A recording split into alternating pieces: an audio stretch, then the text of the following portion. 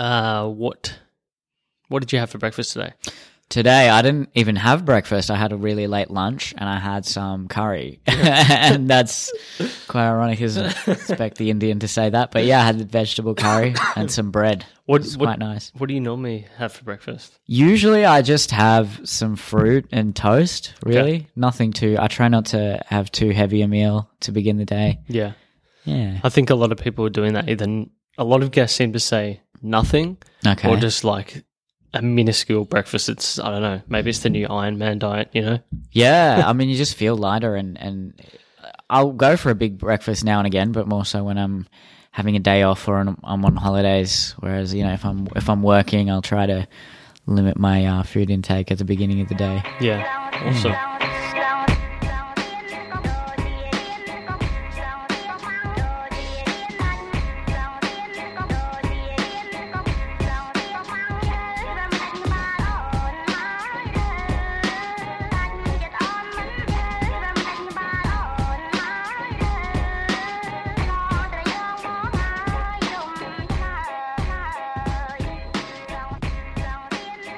Welcome to the Uncommon Podcast. I'm your host, Jordan Michaelides, and our producer is Lauren Lopatko.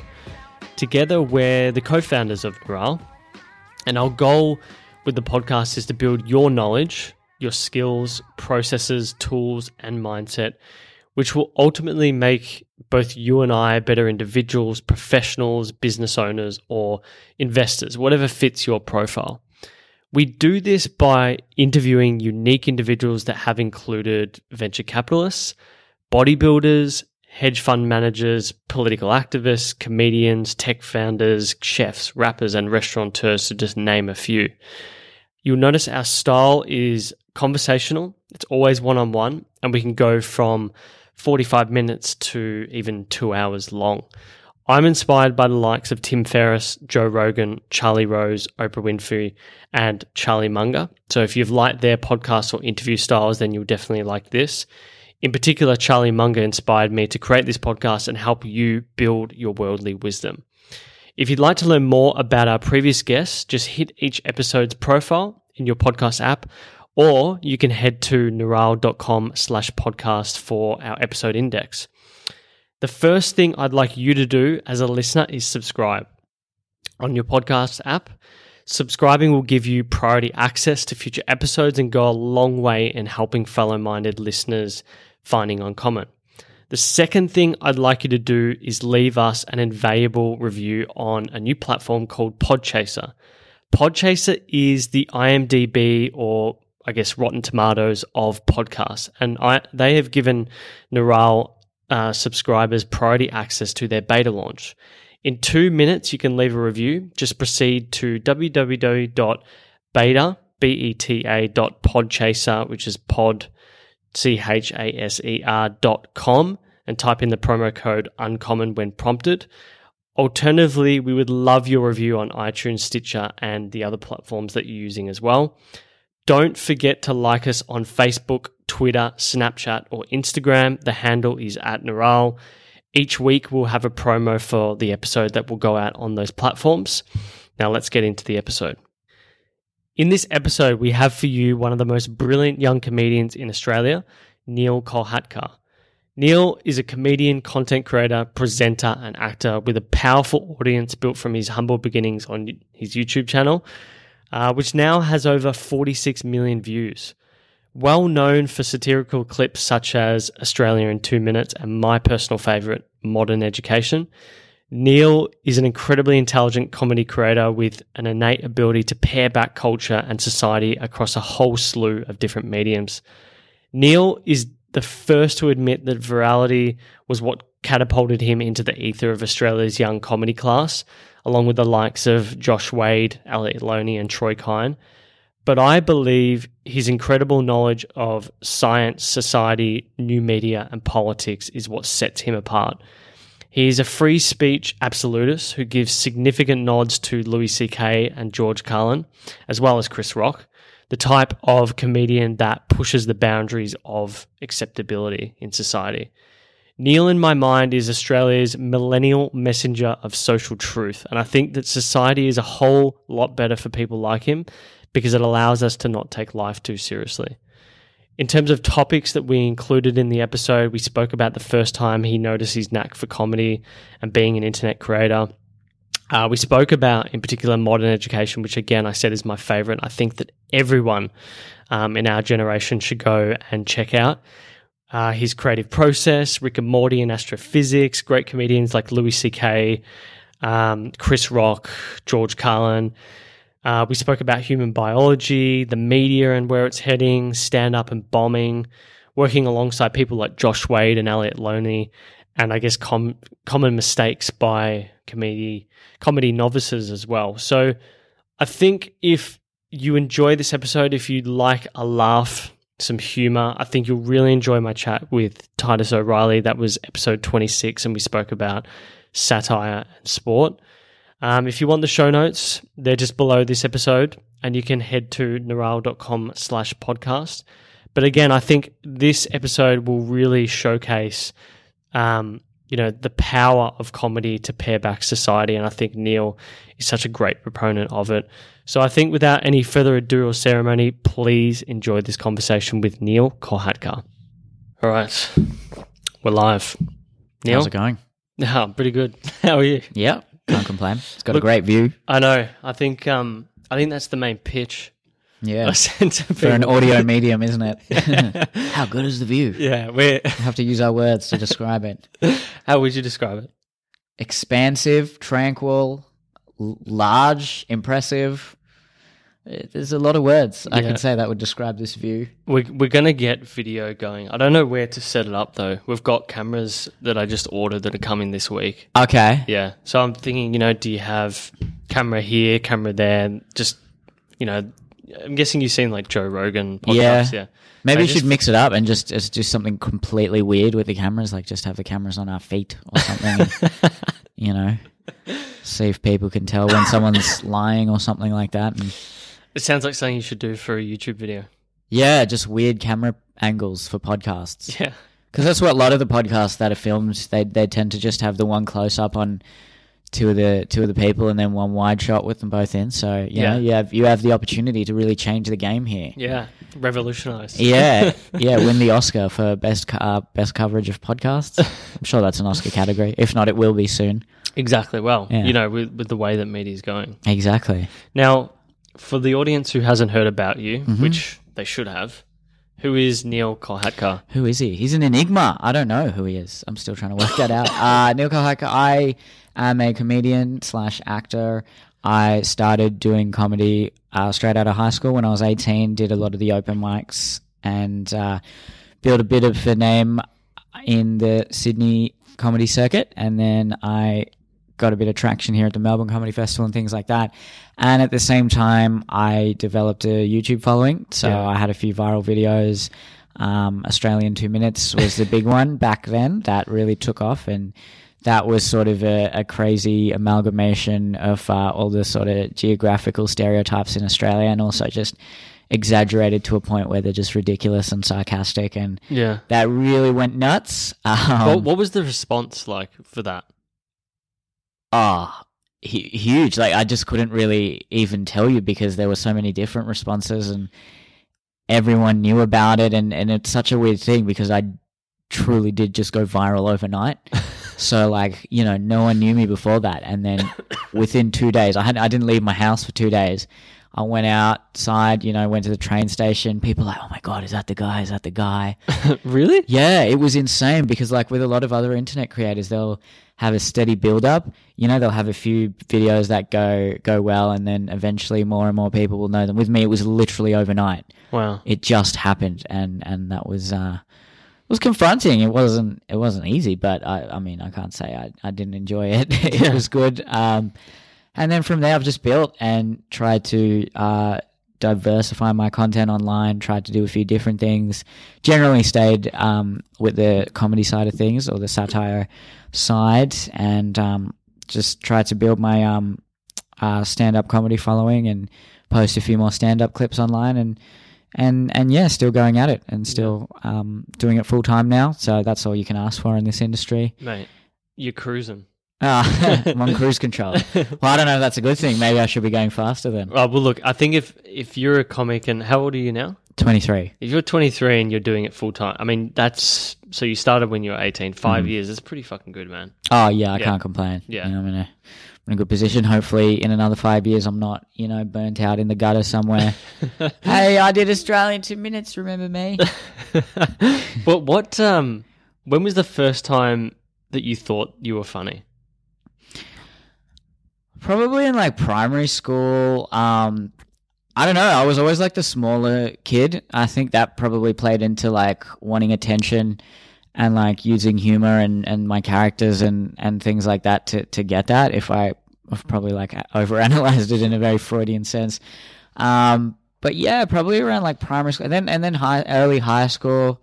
I'd always get in. I was never like a really naughty kid, but I always get in trouble for like stupid things, like saying something dumb or saying like a silly joke, or I don't know, making a stupid noise or something like that. So I guess I was a bit of the class clown, and I just I kept going with it, and I was doing a lot of acting and performing back then and public speaking. So I was also a bit of a teacher's pet, which was weird because I was also in trouble a little bit.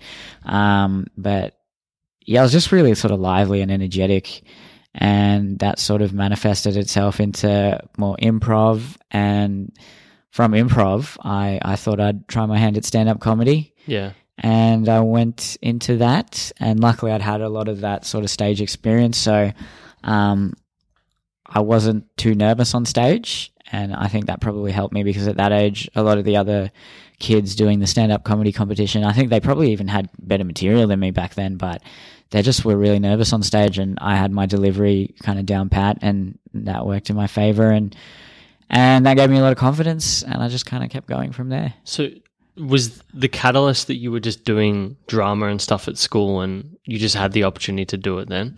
Yeah, basically. Like I said, I was always interested in acting and performing, and there was a competition run by the Melbourne Comedy Festival called Class Clowns. Yeah. For a fitting name. For high school students who want to try stand-up comedy. Yeah. So I entered that in New South Wales, and there was only about, there was maybe like 5 people in the city of Sydney that did it. Yeah. And then they have all these other heats, so they'll have a heat in Newcastle, Wollongong, things like that. But like, it's funny because apparently in Melbourne they have to do the heats over like 4 days. There's that many people. Yeah. In Brisbane as well, there's like 3 days worth of heats. But in Sydney, it's like 4 people. Yeah, not a very funny city. Apparently, maybe it's just the pipeline that's focused on Melbourne talent. I remember, at high school, a lot of the guys doing drama spoke about Class Clowns. I mean, I listened to. Do you know Arnie Donaboys? Yeah. So listening to their podcast, apparently they did it. Seems like everyone who gets into the comedy fest has like at least tried to do it. They've done something, haven't they? Yeah. It's a great sort of breeding ground, if you would use that term, for the sort of next comedians that the festival can look out for in Australia. And I've got a lot to thank for that because it's just otherwise you're limited to just like dingy pubs doing open mics, and when you're 15 that's probably not the best option. So it was good that I could do that and sort of get that confidence under my belt and know that, hey, this is something I enjoy and I like to think I can do. So from there I was pretty adamant this is definitely something I want to pursue after high school. Yeah. And so what did you do after that? You went to uni, yeah? I did for a little bit. Well, after I took a gap year and I actually focused quite a lot on comedy and the YouTube stuff, funnily enough, because back then this was maybe 5-6 years ago, the YouTube and the internet was still a sort of niche thing. Like no one knew how big it was going to get, whether it was going to get any bigger, but probably it was a combination of like right place, right time. Like being my age, some people were just starting to really get into the internet creators, and I knew how powerful a medium it can be for generating a fan base. So, I tried to really push that, and that wasn't easy. I was saying all that stuff about like Australian 2 minutes going viral overnight. I still had maybe 1,000 or a couple of thousand followers or subscribers before that. And the initial few are really difficult to get. Yeah. because back then the Facebook feed was different, where like if someone liked a video, it didn't necessarily show up in their friends' feeds. They had to share it. Right. And so basically you had to create content that went viral by people sharing it only, and usually it was on YouTube. So if anything, it was probably harder back then than now. You would have also had less eyeballs as well on things like YouTube and whatnot. Yeah. So there wasn't, as many people on those platforms as there are today. And I still felt like this was like a growing trend. And I think I wouldn't say I predicted, but I had a hunch that this may be like the future, and a lot of people should really, entertainers in particular, focus a lot of energy on it. There were a few American comedians that had been using like MySpace, like Dane Cook got really big on MySpace. Oh, really? Yeah, Russell Peters, Napster. Oh, no, Russell Peters, it was YouTube. And he's a global phenomenon, really. But he's still sort of not like a household name, which is the funny thing about people who do it on the internet. And even someone like Joe Avati, who's Australian, he was telling me like in the late 90s, he managed to like get quite big in sort of Canada and that through Napster. So it was like an audio track that people downloaded illegally. What the fuck? And yeah, I know, right? And then he sold out theaters in like, when he was sort of like 27, 28, he was selling out big theaters in Canada, and no one even really knew him here. Other than, like in the Italian community, he's really big, but he's probably one of the biggest comedians in Australia, but he's not like a household name. Yeah, I've never heard of it. Yeah, exactly. Most people haven't. That's the funny thing. But he's huge overseas, and even overseas, it's not like he's like a household name, but like within his community and within like his audience, he's so well known. Yeah, he's crushing it. And he's a baller. I love that guy. Like I went on tour with him once, and he just has like he'll have like a Lamborghini in Sydney, and he'll fly to Melbourne. Then he just goes to this car park. There's like a Ferrari here, and he's like such a rock star. Yeah, it's great. Do you think, what was the catalyst for you where you went, fuck, this internet thing is going to be huge? Was it Australian 2 minutes? Probably before that, to be honest. Like I was saying, I was probably lucky in that just when I was sort of in late high school, people my age were really starting to get on board with internet creators and really sort of look to them as like the people that they watch and they look to those people for entertainment. Superwog got really big when I was in high school. And like everyone was talking about them, everyone was saying their lines in the classroom and things like that. Alex Williamson as well, probably like about a year or two after I finished high school, he was really going well there. And that's probably when I sort of knew this was a big growing trend and this was maybe the future. So probably before I even started doing more of the videos, I was always doing kind of sketches, but I never really thought about like actually trying to like gain an audience and go viral. I was just kind of putting out sketches between, a few mates and things like that, and just silly little ones that would be shared around like the school, but nothing where I put a lot of effort into. And then sort of, when I was 18, 19, I tried to do a bit more on that sense and tried to think about, what are the sort of things that will go viral, and try to observe a lot more of the other like creators and try to take into account like what they were doing. And I will admit, like, I know I get a lot of criticism on like, there's a guy out there called Filthy Frank.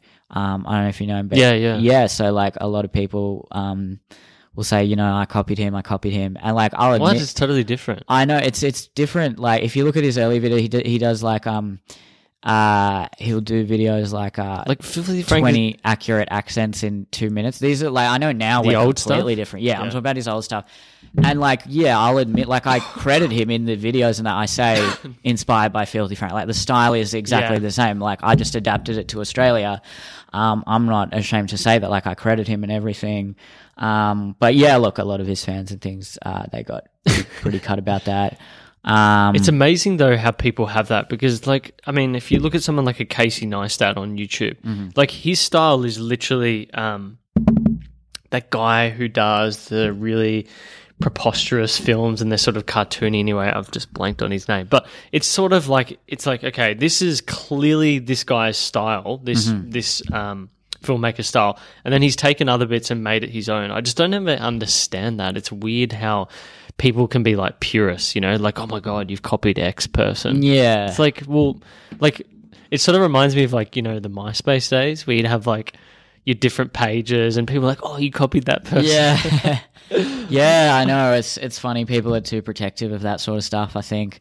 There's reasonable claims and things like that. If people like hands down, like taking something down and just re-uploading it, that's obviously terrible. If people are like not crediting people properly and things like that. Like I made sure I credited Filthy Frank and I said, hey, the style is the same.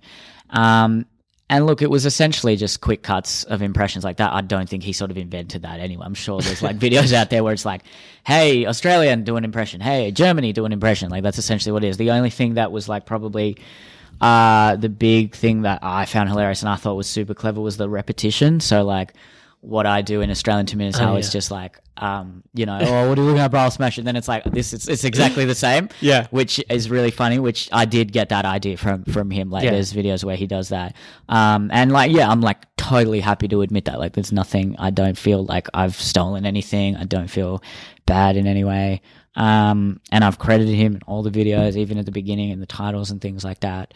So, yeah, look, the internet for me, especially those early internet days, it was all about just like get an audience. I want to just get an audience and then be able to do what I actually want to do. Yeah. Which is kind of more what I'm doing now, which I'm, you know, and I'm pretty lucky that I'm able to do that. Yeah. So in those early days, how did you, you know, pay your way? Were you just trying to get as many startup shows? Were you just like hustling on the side, doing some shitty job? What was it like? I was lucky. Like, I had a bit of a part-time job after hustle. I was a swimming teacher. Okay. So that's a bit different, isn't it? Yeah, I was teaching little kids how to swim, doing the whole bubble, breathe thing. And I don't know, with swimming, there's some obsession with like early mornings. They're obsessed about getting there at like 5 a.m. and that. And these were all like Saturday mornings. Oh. And I'm like 18. So, you know, I'm going out the night before and like just stupidly hungover, so I didn't last very long in that job. I didn't mind it, but it was never something I really wanted to do.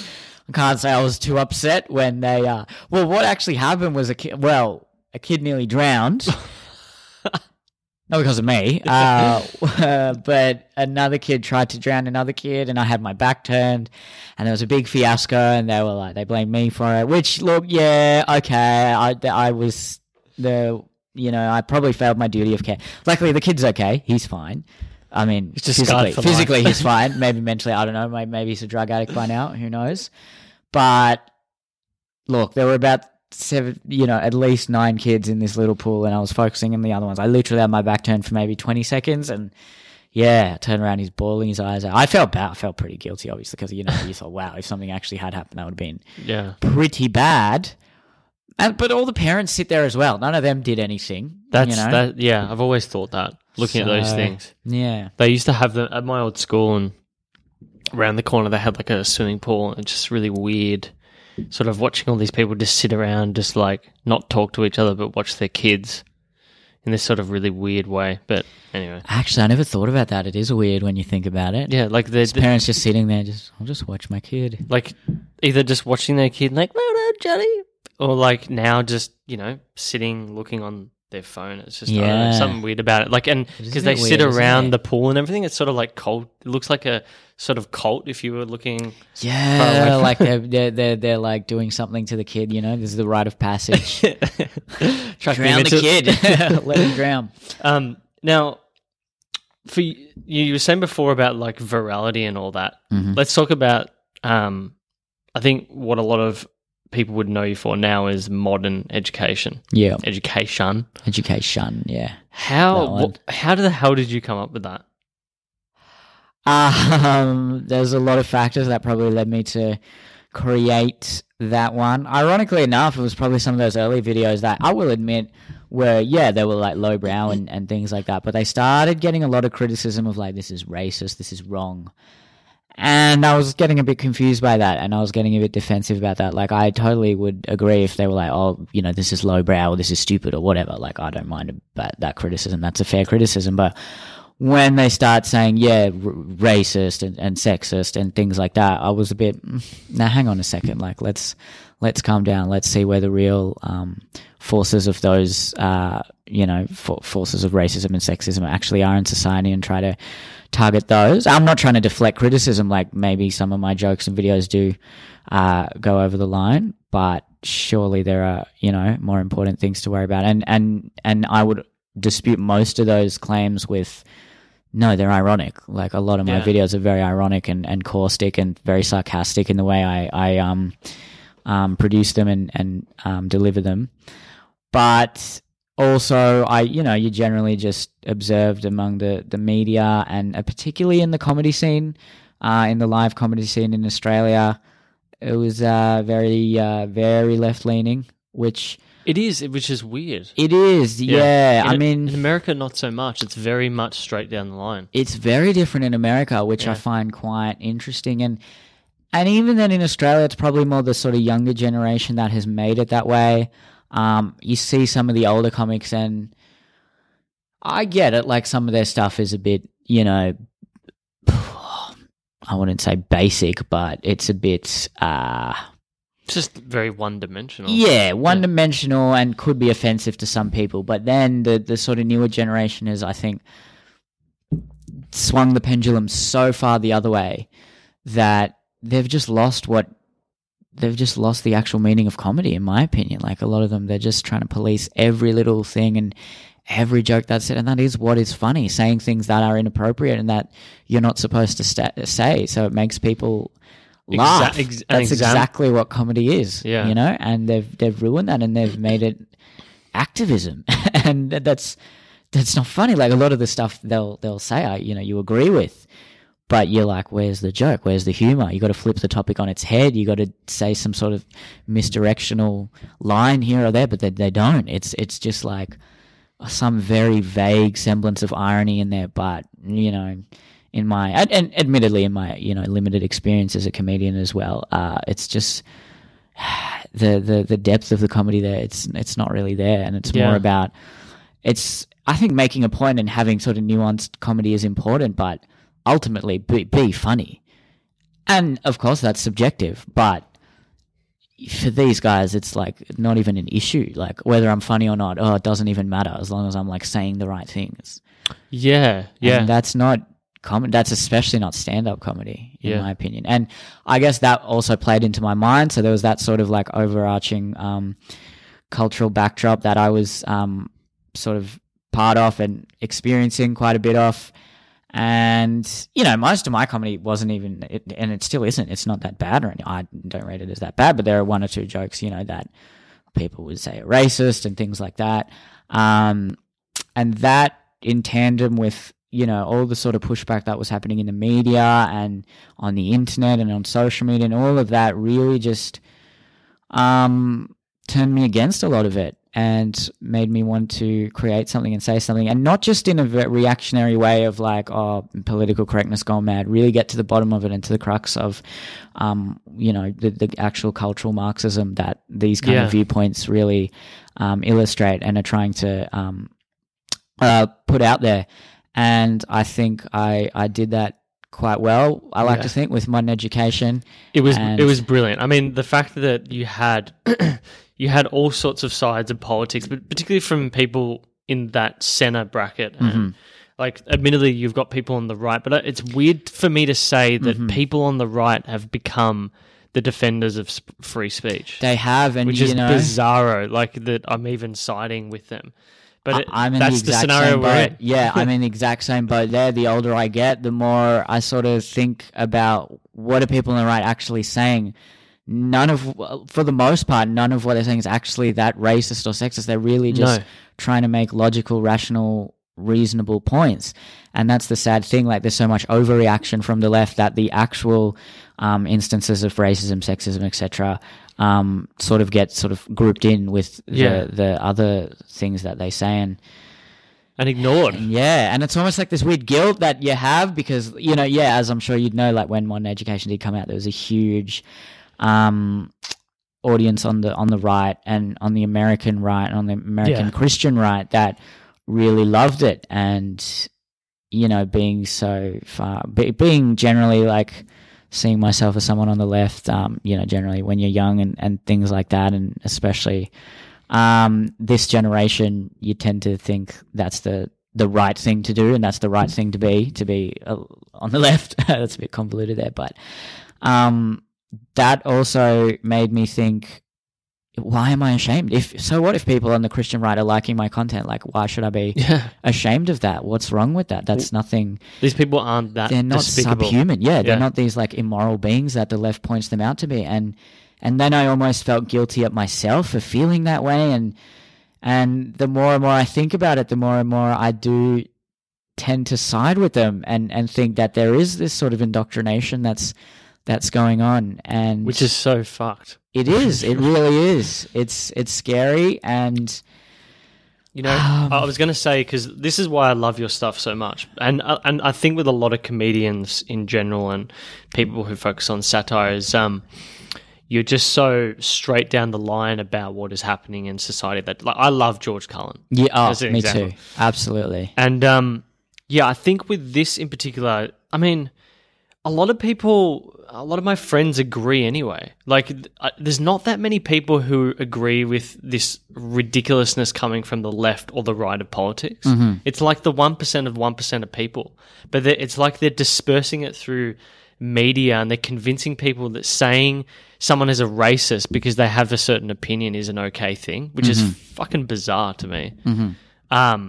But yeah, I found that it's just, this whole SJW political correctness has gone mad. I love Sam Harris. I don't know if you know of Sam Harris. I know Sam, yeah. And he was just talking about how the entire election was really a repudiation of the left in a way. It really was. And people still don't get it. They're still not getting it when they go on these talk shows and they tell people they're despicable for having a viewpoint. Mm-hmm.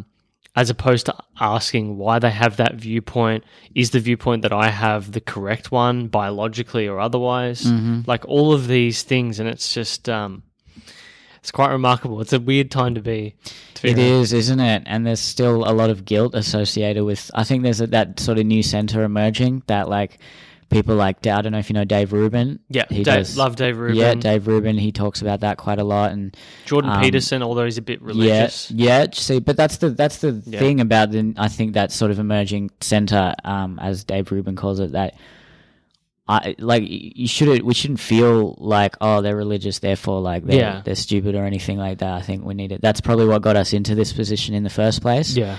And Jordan Peterson is an extremely he's smarter than I am, like, hands down.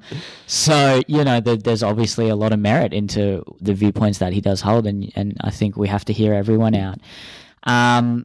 There's a lot of characterizations going on both sides of politics. Really, the left probably sees everyone on the right as just racist bigots, and the right probably sees everyone on the left as just pixies, crazy SJWs, snowflakes, and all that.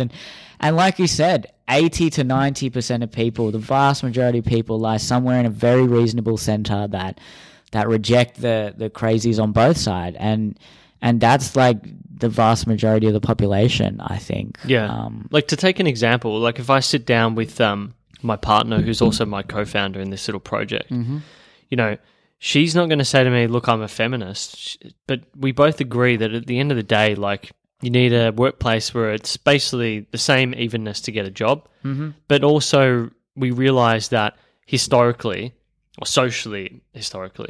that men were the dominant people in the workplace, and it's no surprise that there's a earnings gap, because most of the men at the latter stage of their life are now on boards, directorships, etc. So they've got shares. They're not sitting on salaries, and like for like, you're not going to have an issue with wages, because that would be illegal. It comes down to what is real equality. Is it equality of outcome or equality of opportunity? And I'll fight like tooth and nail for equality of opportunity. Yeah. If you can show me legitimate instances where women are being discriminated against and not having the same opportunity as a man, then hands down, like, that's wrong, and I would fight against that. But if you're like the gender pay gap, that's not enough that's not evident. That's evidence to say that women as a whole, it's not per hour, it's as a whole on their income. It's a earns something like miscommunication 70% of what a man does. There's nothing to suggest that that's all as a result of discrimination. There's nothing to suggest it's not either. Yeah. But that's not enough evidence to go on and say, oh, there's that much discrimination. There's so many other factors, biological factors. Sure, there's some social and cultural factors. Yeah. Factors about, what jobs they choose, what roles, what makes them happy in life. And there's so many, the men definitely take a lot more dangerous jobs and things like that. So there's a huge discussion to be had about this. Yeah. And to just suggest like, here's just one piece of evidence. That's the situation. It has to be discrimination. And I get, I'm not trying to deflect here. Like I don't doubt that I'm sure there is some discrimination. I'm sure there is some racial discrimination in a lot of workplaces as well. But we need to think about, how exactly do we fight that? Yeah, exactly. Like I've got one of my best mates. He's black from Zimbabwe, and he's got a funny name to people who aren't used to it. So he puts his name just as John. Mm-hmm. So there's no, nothing that they could look at and go, okay, this is a bit different. Maybe I won't consider it, blah, blah, blah. Because, he's done a test where he goes and puts his name as his real name and puts his name down as John, and the response is overwhelmingly positive to John. Mm-hmm. So, I mean, working through that is easy. But to blatantly say that there's untold institutional racism and stuff like that in the workplace is ridiculous. Yeah. Because the Fair Work Ombudsman and all the other policy that's been put in place for the last 30 years just wouldn't allow it. Mm-hmm. But yeah, I think that's what a lot of people are just frustrated by, and I think that's why your comedy is so fantastic, because it just cuts through all that bullshit and just highlights how ridiculous things are. Oh, thank you. I appreciate it. Thank you. What I just want to go back to maybe your sort of creative process, because I'm just wondering, how do you come up with that? Are you just always writing, or how are you coming up with ideas constantly? Like, obviously you were saying before with modern education, it just sort of clicked, it would have been a whole bunch of reading, watching, etc. How do you go week to week coming up with ideas? I'm not the sort of comedian that can sit down and just write. I have to have some sort of, inspiration or be passionate about a particular issue, and really have something I want to say to especially when we're talking about the short films like your Modern Education, Privilege Game, etc. So there's no one process that I can say I abide by each and every time. They're different all the time. It really just it's all dependent on my environment. That's sort of my close work environment, my family environment, the media landscape, the environment, my country environment, all things like that. They all influence me, and they influence what I want to say and what sort of content I want to put out there. So who are you regularly watching? What is regularly influencing you? I've sort of turned away from television, first of all. I don't really watch any Australian TV. It's funny you mentioned that, because I go to my parents maybe once every 6 weeks, go for dinner on a Sunday, and I just saw the TV again and the ads. Fuck, it's the most obtrusive thing I've ever gone through. Yeah, it's weird, isn't it? But now we've just got we've just got YouTube and Netflix connected up. Yeah, so it's just over the top, Most people in their 20s and stuff don't really watch too much TV. I'll still tune in a little bit now and again. I watch sport. If I've got nothing to do, I might just chuck on the news and have a look and things like that. But then it's hard to look past it. Either the sensationalism of your channel 7 and 9 or the sort of bias of your ABC. I just can't get past either of those things, to be honest. So I've been watching a lot of, probably a lot more. Actually, from doing Modern Education is when I started getting into a bit more of the YouTube scene of this, I guess, I wouldn't call it, they're not right wing, this new centre, I suppose. Your Dave Rubins and Sam Harris, but definitely Rubin to a huge extent. That guy has really influenced me a lot. Peterson. Yeah, Peterson. Rogan. Rogan. Even the ones on the right that are quite vocal about this issue. So Gavin McInnes and Ben Shapiro. You know, Yeah, I like Ben Shapiro. I find Gavin McInnes can just be a bit ridiculous sometimes. yeah, but like he's a troll basically. Yeah. You know, him and Milo, they're provocateurs. So I don't think ultimately that strategy, what it does, it gains a lot of attention. It gains a lot of short-term attention, but probably in the long term, it's probably not the best strategy because it sort of plays into the idea of, wow, they actually are like racists and sexist. Yeah. And It becomes very disingenuous over the long term. that's true, yeah.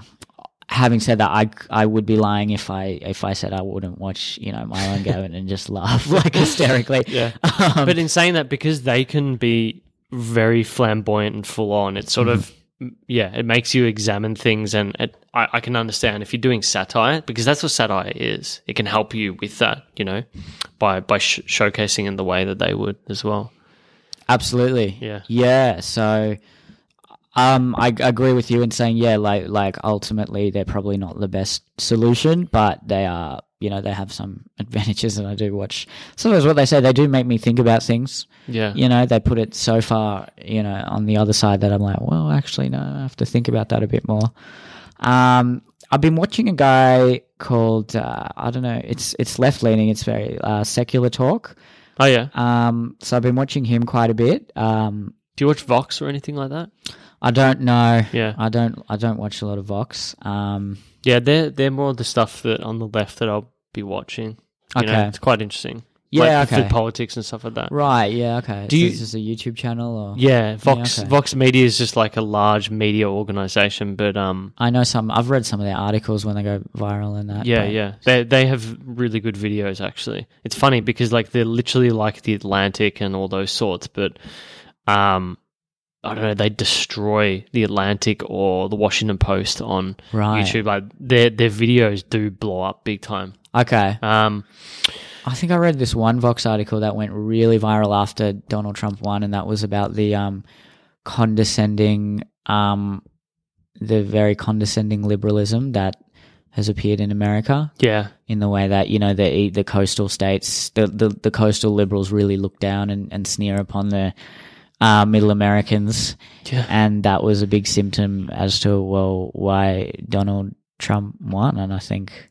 Yeah, I think they were very good like that, and but also, you know, they can smash the Republicans for things like healthcare policy, which I think they're quite smart at.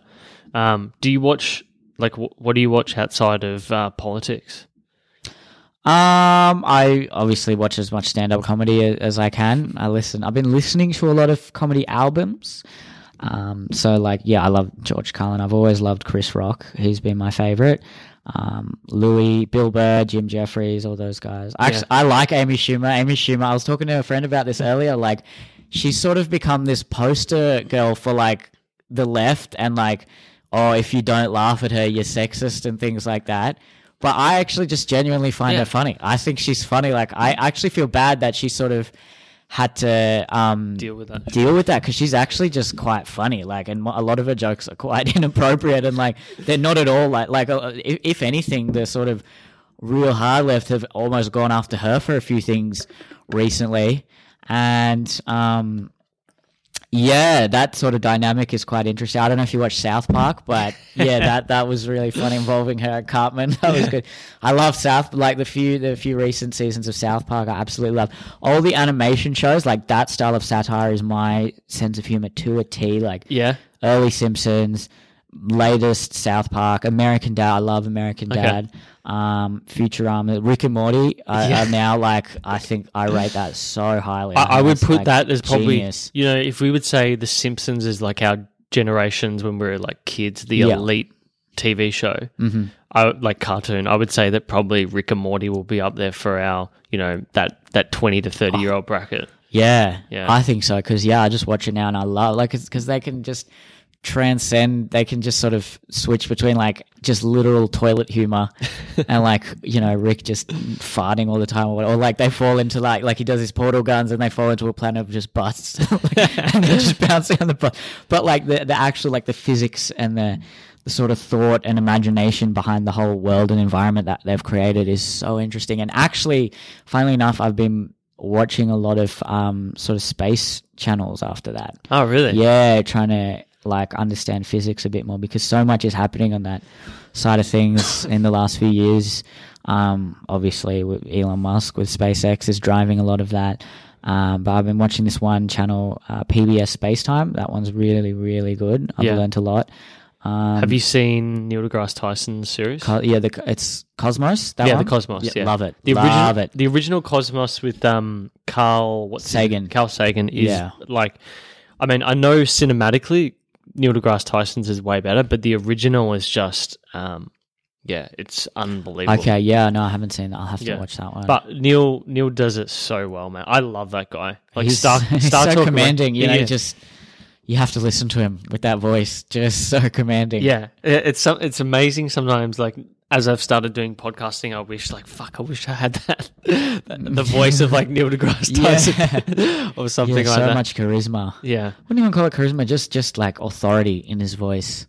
Like and presence and just authority. Seems wise. You know, you just want to listen to him. Yeah, you can tell that he's confident and succinct in what he's saying. I mean, it's sort of, I think with anyone that has a high IQ but also a strong level of emotional intelligence, when they communicate in a way where they're only going to do it when they want to and they have something to say. And then when they have something to say, it's like momentous. Yeah. No, that's really profound. Yeah. I agree with that as well. Yeah. Yeah. Like I found that just watching, like, because my brother's got a very high IQ, but he's also very, emotionally intelligent because I got him into doing like hospitality when he was a young kid. Okay. Because I worked in restaurants, and you can just tell when he doesn't speak often, but when he does, it's like it's got a lot of weight to it. Yeah. And that's sort of similar with some, like any person like Neil, any of those sort of science communicators. Mm-hmm. Tell me, I'm intrigued then. Are you going through like sort of a science physics stage at the moment? Have you found like Khan Academy or anything like that? No, what's that one? I have to. So Khan Academy is like a free online education system, basically. Okay. So you could do like year 11, 12, like physics. Right. Like when I was like, just after I finished uni, like 21, 22, I had the same thing. So I started like going on and watching all the videos, doing all the classes around physics. Is quite intriguing. And then you might have 7 Easy Pieces. Who's the most famous physicist? Not Einstein, but the guy Richard Feynman. Oh yeah. You know Feynman? Well, I know him from Feynman diagrams. So yeah. You would really enjoy this doco about his life. It's not Fantastic Mr. Feynman. It's like Surely You're Joking, Mr. I got like 7 of his books here. Okay, wow. Yeah, you'd probably really enjoy that because I would say he's probably the greatest science communicator, particularly when it comes to just raw physics, that you'll ever find. Like I knew nothing about energy, like how energy doesn't disperse, it just converts from one form to another. I no physics teacher at high school could communicate that to me, but Richard Feynman was able to do it.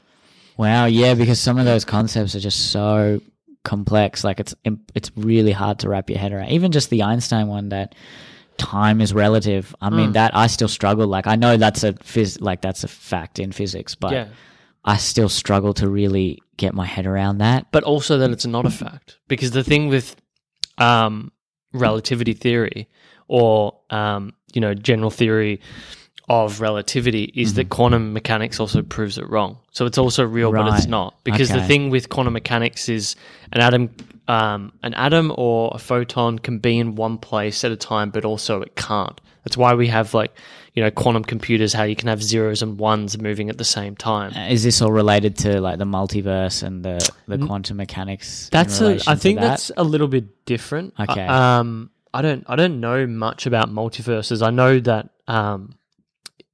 because it can mathematically exist, it does, which is fucking crazy to get your head around. Because then you get into like simulation theory. You read about that? Vaguely, very vaguely. Like the theory that so basically you got, the game Pong. Yeah. So basically we've gone from Pong to VR headsets now where life is almost like the game is also getting sort of realistic, to the point of realistic. But Also, yeah, the chances that we might be in a simulation, that sort yeah, of... so like because we can now do that, and over time it's likely that we'll produce VR where you won't even know if you're in reality or not. Mm-hmm. Because that is possible, therefore a simulation of this world and this life is possible. Yeah, I think Elon Musk was saying with Neil deGrasse Tyson, there was something like the chance that we're not in a simulation is so minuscule, because if there's like billions of people on this planet, and like you said, there's technology that, you know, that will suggest that we can easily create VR within hundreds of years probably, that can simulate life so identical to actual life that as we know it, that we wouldn't know the difference. And if, you know, 6 billion people have access to that technology, our world as we know it could easily be, you know, any one of those 6 billion people's simulation. Yeah. Which I find is mental. Yeah. But then again, you just think about the scope and the scale, and at the same time, the sort of perfect ratios of the universe. And that's almost a religious argument then, if I did say, like, surely it must be like a simulation. But it's so huge, and it's so just like confronting to even just ponder like the scope. Like, I mean, we're like 4 light years away is the closest star, and they're actually going to get there. Well, Project Starshot, they want to actually get there by... Yeah. I was like, I want to be alive when they send their photos back. So they're trying to do it by the 2040s. They launch the things, and then in another 25 years, they think it'll reach there in 20 years, and then it'll take 5 years for the images to come back. Wow. So in the mid 2060s is maybe like by 2070, we might have images of like the closest exoplanet of Alpha. So I want to be, I like, that's my goal. I want to be alive in 2070. I'd be 76. Would you go to Mars? First comedian on Mars? It's tempting. It is tempting, because like throughout human history, whenever like humans have sort of moved away from their sort of home habitat, they've advanced, you know. Well, Yeah. I mean, that's now probably a controversial statement to say that, but like technologically and things like that, they've advanced, they've bettered themselves. So the chances are, if there is a society on Mars, it could be like a better one. But at the start, who knows? It might not be. Yeah. So it's a funny thing. It's a dilemma. I think if you're driving society that far forward to do something like Mars, it just means that society as a whole, whether here or on Mars, will just exponentially improve over many different things. Yeah, if we can do that, like, yeah, we can do anything basically. So yeah. You'd really like a book that I've read recently. It's probably the most formative book I've ever read. It's called Sapiens: A Brief History of Human Time. I've heard someone recommend that to me before, actually. Yeah. Who's it? So Yuval Noah Harari, he's like a history professor from Israel. And it's basically a book about the human species and sort of commentating on us as if, you know, like as we are just a species, like any animal.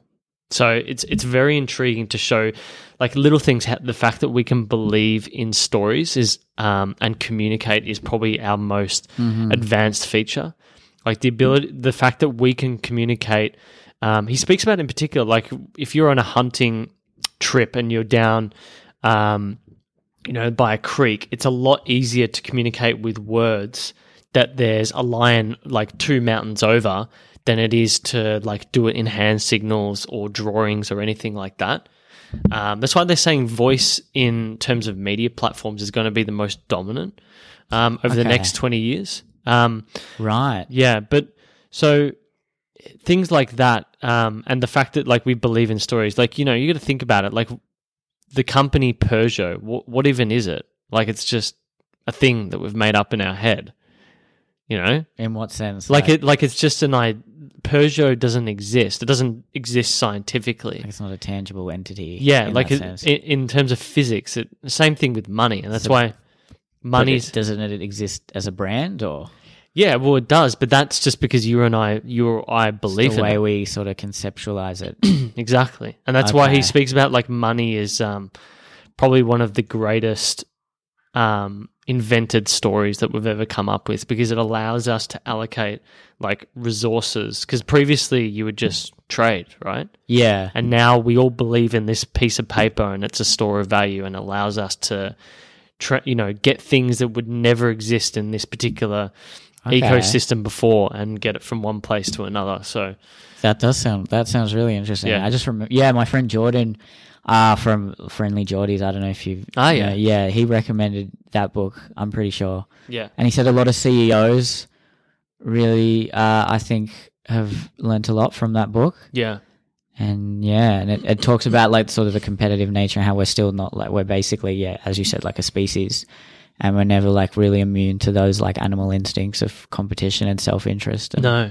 It really grounds you, because it shows you things like the 6 other Homo species, like from that family tree, and how the average lifespan, or the longest lifespan, is like 3 to 6 million years, but the average lifespan is like 1 to 1.5 million years for each subspecies. So, right, it shows that our probability of succeeding past that is actually quite low, which is a scary fucking thought. And it just makes you think, like, man, we need to get to Mars ASAP. Yeah, wow. Yeah, so, and at what point is there then like a split in the species? Because if there's an entire colony on Mars... Well, this is the thing, right? So these species either branched out from a certain type of primate, or, so like, we're cousins to the chimpanzee, but Neanderthals are like from a totally different form of primate, I believe. I had a guest on the program who's like really into like evolutionary biology. He's actually like a personal trainer, but he's amazing when it comes to his knowledge of evolutionary biology. So people should go back and have a listen to that, because his talk about the different branches of the species of humans is quite fascinating. Right. Like they're saying, like there was like a pygmy version of humans that lived on the islands Indonesia, around Indonesia. And like the little things like, we like our species has only existed for about, I don't know, 250,000 to 500,000 years or something like that. Okay. But all the other species were still in existence at the same time. Really? Yeah. So like we were living side by side, Neanderthals, and that's why. That's true. I knew that. The dominant theory is that we probably killed them off either through taking all of the resources like food and stuff where they were living, or we actually just killed them, which is quite intriguing. Interesting. Yeah. But I guess that's survival of the fittest, isn't it? Exactly. Species are always killing other species off, and that's what, forces the mutations in the DNA and evolution, right? Exactly. Tell me. But then like different races as well. I mean, like we're all still the one human race, but I mean, if we hadn't invented maybe ship travel and things like that, it could have gotten to a point where, who knows, like the Native Americans could have, evolved to the point where they could no longer breed with the, humans in Europe and things like that. And then that's when it's a different species. Yeah. But this is the thing which you'll find intriguing from the book, is you sort of learn that things like race and color and all that, like they are literally, at the end of the day, all of our DNA is exactly the same. Is it? Okay. So it's still all exactly the same. Right? The only difference from, say, like, the main thing is polymorphism. So like when you go and get a DNA test, you're not actually getting your DNA mapped. You're getting the end strands of the DNA, these polymorphisms, the things that distinctly, like the way I put it is, let's say this is a packet of DNA, that's the recipe to make a human, and this other packet here is a recipe to make a Neil, so you got like all your little intricate things that make you. Okay, yeah. So that's the only real, in any species, that make them different. So that was very, very fascinating as well. If speaking of DNA and species, if you were to grab a whole bunch, how would you make the perfect comedian? Who would you mesh together? What Franken comedian would you make?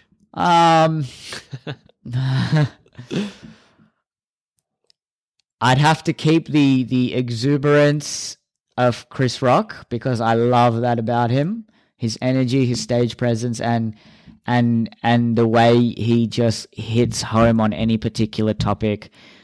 So from every angle, I think that's what he truly is a genius at. You'd have to take something from George Carlin. I'm just trying to think what the best thing. the gruffiness. That's what he. Just how unapologetic he was. So like his level of, that. I'd put that in there. I'd put Louis C.K.'s way of seeing the world, because I think he has the most interesting, just his observations and that how that clicks in his mind is so interesting, because, he'll just make such a day-to-day observation and then have this really elaborate kind of thought process about it.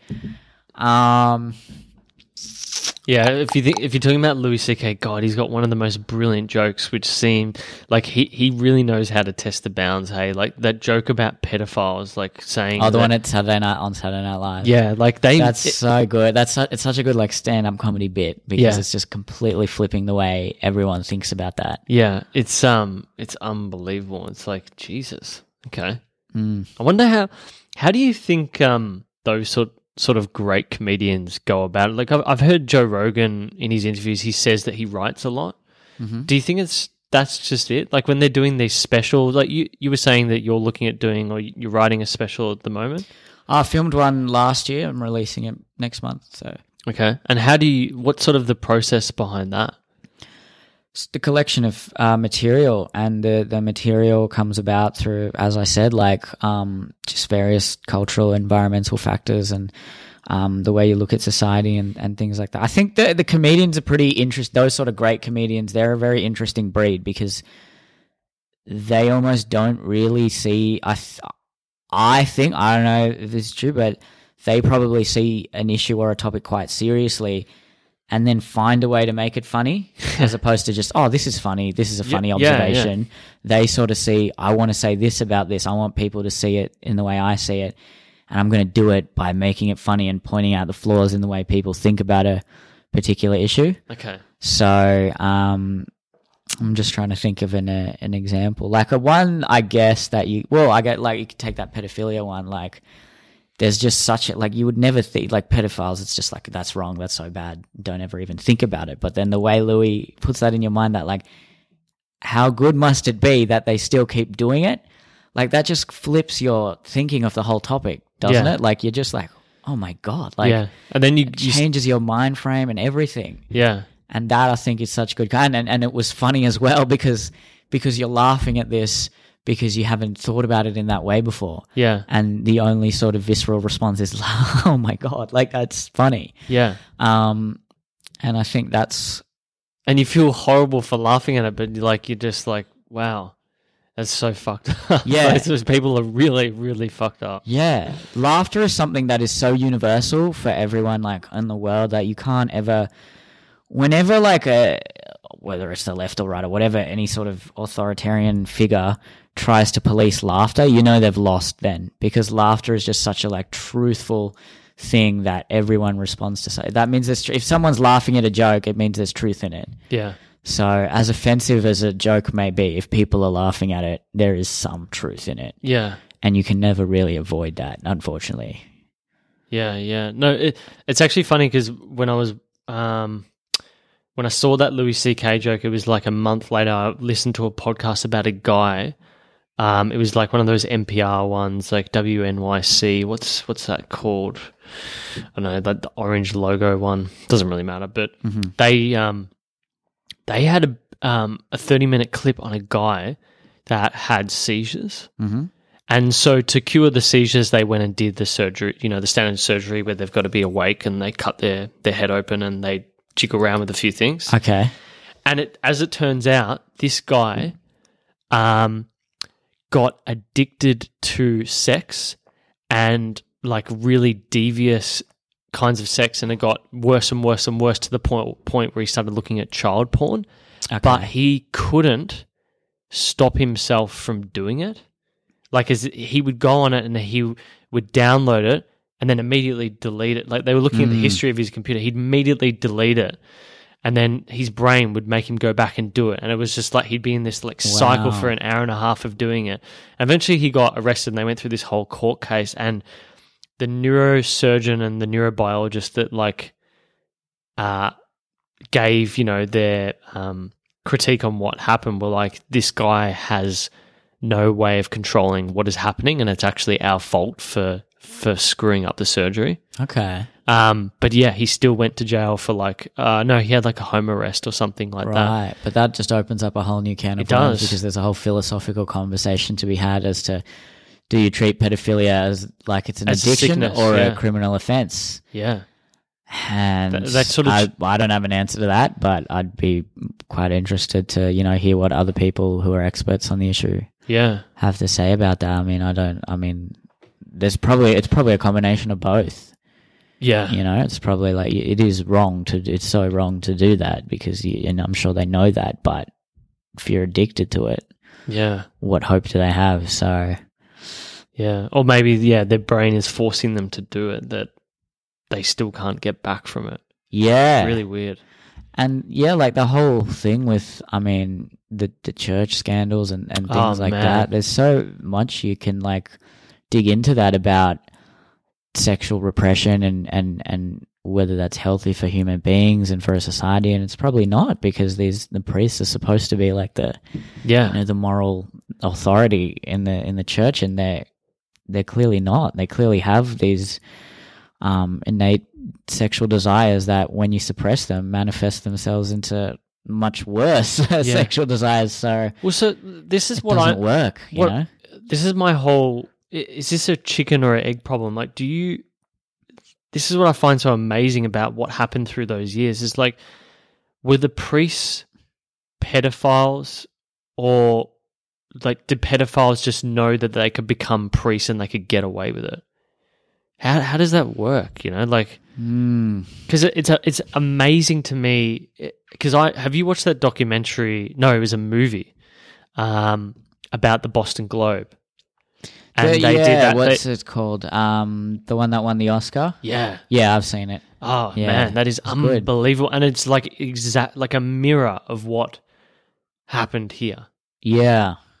And it's so I'm totally intrigued by it, because there was like 2 convicted pedophiles at my high school. Really? Yeah. And wow. I was always just like, oh my God. Wow. And so yeah, like how does it work? I'm just bends your mind. It's it almost is then like this sort of structural part of that whole culture. I think like they were probably more often than not abused themselves as kids.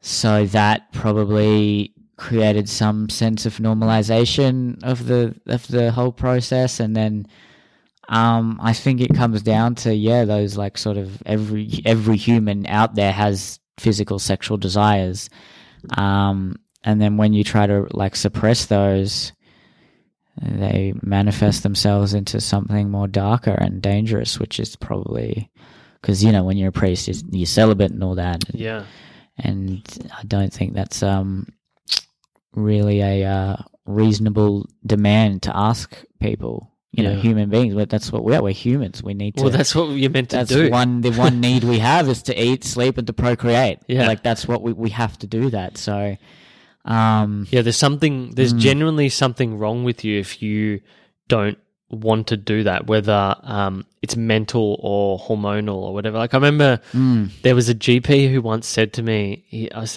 saying like, as a guy, what are the things you got to look out for? And he's like, basically, if you don't wake up in the morning with the boner, you got something wrong. And I thought like, oh my God, that's just such a weird, funny way of putting it. But he's like, the boner test is so like, it just sort of healthy sexual urges and highlights that, we're basically just here to procreate, have kids, and they go on to further the species, basically. Essentially, like that's what I read of The Selfish Gene recently. I just bought it. Yeah, it was so good. Yeah, so good. And he talks about like we again in that similar as to what you were talking about in Sapiens. He really just breaks down how we really are just animals, and the way in which our sort of reproductive processes have benefited us so much, and the way in which our DNA works, and our reproductive systems, the fact that there's billions of sperm, why? But that's to just create this notion of there always being the best of the best, and the selfish gene that always wins. And he just constantly goes back to our own sort of self-interest, and it's really it's confronting, because you just sort of realize like all of us, every human on this planet is just out there for themselves essentially, and they want to give their offspring the best chance of survival. And that's what drives us. And even in today's society, with all the technological advancements and all our everything going on, culture and the economy, and we're not animals out there fighting for our survival. In a way, those urges are still, they're biologically inbuilt to us, and they just manifest themselves in various behaviors that we sort of undertake. And I think you're getting me really excited to read this book now. It's really good. It's a great book. I'm probably sort of taking my own sort of what I read from it, and sort of putting my own opinion of just behavior out there. But all of that is a discussion that is worth having, and probably plays into what we were talking about at the beginning of the podcast, how a lot of that discussion is it's confronting and can offend people, especially when you tie that into things like the way men try to attract a mate and all that sort of stuff, and our male sexuality versus female sexuality, and the biological differences that lead to that, and the far left today want to say that it's entirely male cultural. driven, and it's and that just gender, and the way that men and women act differently in society is entirely based on society and what we've sort of been told, and that I refute that like 100%. Like, I think our biology and millions of years of evolution have definitely had some role to play in that, and it's a discussion to be had, and it's gotten to a point where, like, even if you just question it, it's like, no, the conversation is shut down, and that's a dangerous culture, I think. I think Jordan Peterson spoke about this, that to say that it's more dominated by males or females is quite naive. You have these dominance hierarchies in each each gender, and like the male dominance hierarchy is to basically one thing he actually noted, which was fascinating to me, is that of all the humans that have existed in the world, they've been procreated by 50% of the males and almost 100% of the females. I heard that from him just the other day. That's really interesting. So half of the males die out through war and other reasons. And then females, which makes sense, because in any species, if you don't have females, you are fucked. But you can have one male and 5 females for a species to procreate and, exist, essentially. Oh, like the bell curve for men versus the bell curve for women in sort of many facets of our physiology is just far wider. Like the average woman is probably smarter than the average man, but like the top 10% of men are smarter.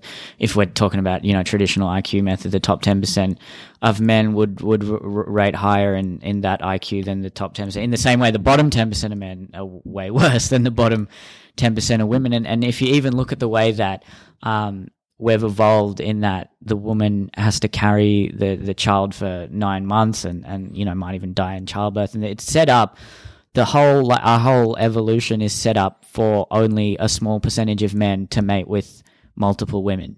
That is how I look at the way that biology is, essentially, and that, like I said, the woman has to carry the baby for a lot longer. The man can, if he wanted, if you were just like the dominant man or whatever, you can procreate multiple times a day.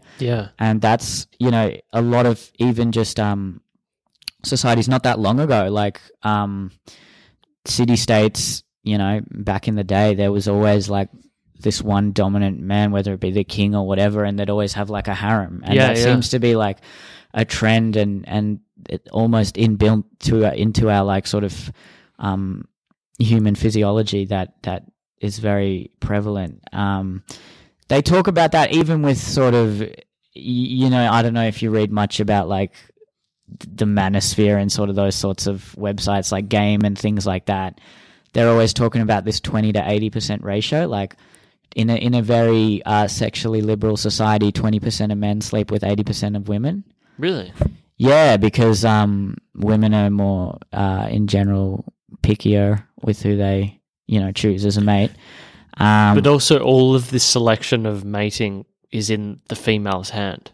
Because if you think about it, like as a species, males will just mate with most females. Yeah. Whereas not all, because that's what I was getting at with the dominance hierarchies. Like for men, it's just about competition. Yeah. And being the best man who can mate with as many females as possible. But for the female, it's about choosing the best DNA. Yeah. So that you know that your child is going to succeed afterwards, whether they're intelligent, healthier, whatever it is. Yeah. So there's sort of these two different dominance hierarchies which affect each other. That's true. Yeah. So yeah, that's gonna definitely affect the way we act. Yeah. In our day-to-day lives. Yeah. Tell me this, when it comes to mediums and the media in general, I mean, I love watching a lot of videos from a guy called Scott Galloway. He runs a company called L2 Inc. and it just speaks about how basically, and I mean, this stuff is obvious. We see it through our lives with going on Facebook, YouTube, Twitter, whatever it is. How the media industry has completely flipped to just basically being some dominant players. They have all of these, like I basically see advertising dying in the long term. Not dying, but not being as prevalent as it is as things. Because like if you think about it, like Amazon has Amazon Prime Video, which is a value-add service. True. Apple has original content. So more subscriber-based funding models. Exactly. And I think that Netflix, because it's not really profitable, will eventually be wound into a company like Apple or Google or something like that. But it seems that, media is going down this route of, subscription or being a value-add service. Mm-hmm. And like obviously the dominant thing, as you'd probably know, is video and voice. That's obvious on Facebook or YouTube or whatever. What do you think you're best suited to? Do you prefer doing live, or do you prefer writing and scripting out these more thought out short videos? Well, both. I mean, I like them both. I can't choose. I think they're obviously very, very different. Live, it's about being in the moment and just sort of really reacting and building a rapport with the audience with you in that room at that very moment. Obviously, if you're filming it and things like that, you have to take into account a lot of other things. And a scripted video, there's a lot. It's a much bigger process. Probably the payoff at the end, if it goes well, is greater. You're refining it. You're constantly working on it. Every little shot, there's a team of people that work together to really make it as good as it can be. So it probably is more rewarding in that sense. But I do enjoy live a lot more because you're up there, you're on stage, the adrenaline's pumping, and you're really in the moment. So. Look, they're both different, and I can't choose. Like they both have their advantages and things I like about them. Yeah. Where do you see media going? I know, listening to your interview with Josh Wade, that it's sort of obvious that old media is dying. I mean, going back to this Scott Galloway guy, I think he showed that all of the main networks in America, their viewership had gone down 20% on average when you take out sports, like live sports. Yeah. So. Where do you see things going, and what do you want to do, I guess? I think I see the mainstream established media basically becoming sport and news, because those are the only things that people are willing to watch sort of on, like sport, you want to watch it live, you want to watch it on a big screen, you want to watch it with a high production value, and that's something that those mainstream established channels can offer, and the small time ones can't. But then again, you never know that the subscriber based models do have a lot of money, and they might start buying sporting events. I don't know. I think there are definitely some trends. I think fan funding and things like that is a lot more prevalent. You can no longer afford to just sort of be commercial in the sense of trying to appease everyone and just really being all inclusive in that sense. Like previously in Australia, there were 5 major channels, so you couldn't afford to be too niche because you had to get a decent share of those ratings. And if you were too niche, you couldn't afford. You just basically you couldn't afford to do that. So and that is not because that then the incentive is not there for those channels to take risks and to try new content and to experiment. Ironically enough, the only one that is doing that of the sort of major channels is ABC, which because it's government funded, so it's got that safety net and it can afford to take risks. And funnily enough, therefore, it's actually doing better in the competitive marketplace, which goes against a lot of what people would expect. But it does also make sense with, there only being 9, 7, and 10 essentially. So in Australia, in particular, I think the downfall of the traditional media will be like the hardest. Yeah. Because in America they've got your cable and it's a lot more expansive. There's a lot more channels and they can afford to be niche in that sense. With Australia, what do they have left? They've got reality TV, and that's it. It's reality TV, random programming options from the US, and news and sport. Yep. Yeah, and I think there's because we're fascinated by media. Just in the last year, based on what we're doing, just on podcasting, like we do these little like distributed splice pieces of content, and we've started getting people asking us about, how do you do that? Could you do it for us? Blah, blah, blah. And we're just sort of like realizing like here in Australia, because we're sort of 5 years behind what's happening in America, man, it's going to be a bloodbath in the next 5 years, and it's going to be a massive opportunity for new content creators, people who could you imagine, I feel like you could run a news organization, like a good news organization, not sensationalists, out of a basic studio with like a team of 30 people here in Australia, because you could run it live on Twitter, YouTube, Facebook, and then all of your written content or voice-based content is just published out through those different mediums. It's going to be, really, really interesting, because at the moment it's just News Corp and then like fragmented bits of like Fairfax and other organizations. Of course. Yeah. Yeah. I mean, I'm surprised we don't have someone like that, like a Secular Talk in America, who is that political commentator or that source of news that posts content, daily or a few times a day, and just informs people of the day-to-day happenings in Australia. I guess a lot of the sort of AM radio guys almost take that mantle.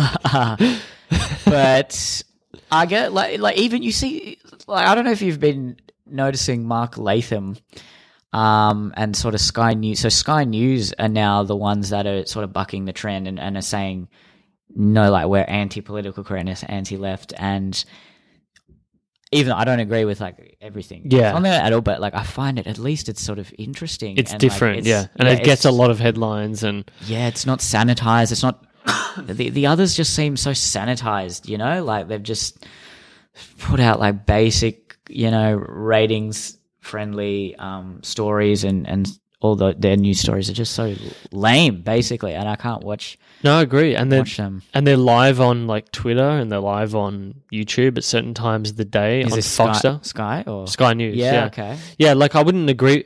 Sky News is a tricky one, isn't it? Because you get like people like Mark Latham and Andrew Bolt, who I'd agree with him on free speech, but not in like most of the other things he believes. But like then you've got these award-winning journalists, like political journalists, who are really smart straight down the line. Like I'm thinking about the guy who runs the main political show in the afternoon, and like his like posse of political reporters. It's not Paul Murray, is it? No, not Paul Murray. He's more of a commentator, but he's so fucking funny, because like I just find it amusing. He never talk like, because I've got him on YouTube, Twitter, and he's just like, he's always going on about Muslims, man. And like, I can agree with the ideology, and there's issues there that the left doesn't want to talk about. But like when there's this thing with Bashar Hooli, and he got reported in the AFL down here, and he got like knocked out for like, not knocked out, but put out for like 4 to 6 weeks, and like he's like all over it. I'm like, since when did you like football, mate? Like, when have you ever commentated on the AFL? That's a good point. It's just like, I find him... that a lot of the sort of partisan commentary, whether it's from the left or the right, they'll just get into any little topic that they think suits them, and they've got no idea what they're talking about half the time. Like, even the celebrity stuff. Yeah. Oh, like when, the left would always do the sort of celebrities generally, like at the Oscars and that, would sort of say things that are definitely in favor of the left. And as soon as one would say something about the right, or as soon as Kanye would meet with Donald Trump, the whole right in America, like, oh yeah, go Kanye. And it's like, no, like 3 years ago, you would have hated every lyric he ever said. Like, come on, have a bit of be consistent, dignity here. But in saying that, like, we say be consistent, but then again, we want people to change their minds. So it's a tough line, isn't it? I guess the main thing is don't be consistent with your ideology. Maybe. Yeah, but I don't think, like, you know, just sort of holding up other, like, just finding any little thing that you think is going to sort of be bad for the other side is not an effective strategy. You know, it's more just a kind of like, it's like playground arguments, essentially. It's always like some petty little argument. Yeah, and I don't think they need to focus on that. Both sides, if they need to stop focusing on trying to bring the other side down and just trying to, you know, like I said, that big 80% of people in the middle who are just essentially quite malleable, I think, and are virtually centrist. If they can, you know, say, hey, look, this is what we care about, these are our values, you should come onto our side, that's going to be more effective than just being like, whoa, they're bad. Yeah. I'd love to be able to finance or be part of something like that. I think there's going to be opportunities over the next few years. It's going to take time. You know, it's intriguing to look at the amount of content creators that were in Australia, say 7 years ago versus what there is now, and good ones as well. Yeah, it's quite diverse now. Sure, yeah, the internet and things like that has just exploded. Tell me, when it comes to stand up, what has that, like? I'm guessing you've bombed. Oh, everyone has. Yeah. Do you have a particular story for us that rings out in your head? Yeah. One time. Oh, okay. There's three. There's one in the UK. When I was doing the Edinburgh Fringe, and about 40, 50 Scots coming to my full show. I was pretty new to stand. I was maybe 20, so I was not as good as I am now, and just not laughing at anything, like nothing at all. Usually there's a few, like I've done bad shows, but you go through with it with like, oh, they laughed a little bit. This was nothing. Zilch, zero, nothing, absolutely nothing, really awkward. I got heckled at the end, and then half the audience felt sorry for me, which is even worse, and I finished the show 15 minutes early, and there was just not much. Luckily, it's the Fringe, so, you know, most of them were just taking a punt on an unknown comedian, and that's probably what they would have been. Ironically enough, it would have been worse here if it was like, you know, 200 people that knew me and had paid to see me, and then I did a bad show. That would be bad, but these people were just like, oh, who's this guy? Let's give him a shot, and they won't do it again. So it wasn't too bad, but it was not a good feeling at the time. Another time in the UK, I was doing a club set, and club sets are different to shows because club sets is all just like the punchy material, just get out there, just make them laugh as much as possible. And you do 20-minute spots in the UK, their entire comedy scene. Oh, like the comedy scene in the UK and America just so much better than Australia. But, so you do the whole scene. There is one for a start. Well, yeah, exactly. Yeah. So the whole scene relies on 20-minute spots for paid spots in London. And so I'm doing my 20 minutes. What I do is I put a really good 5 at the start and my best 5 at the end, and then the middle 10 is still, I like to think good, but the strongest 5s are at the start and the end. First 5, nothing at all. So I'm like, oh God, all right, I'll take the last 5 and put it in after that.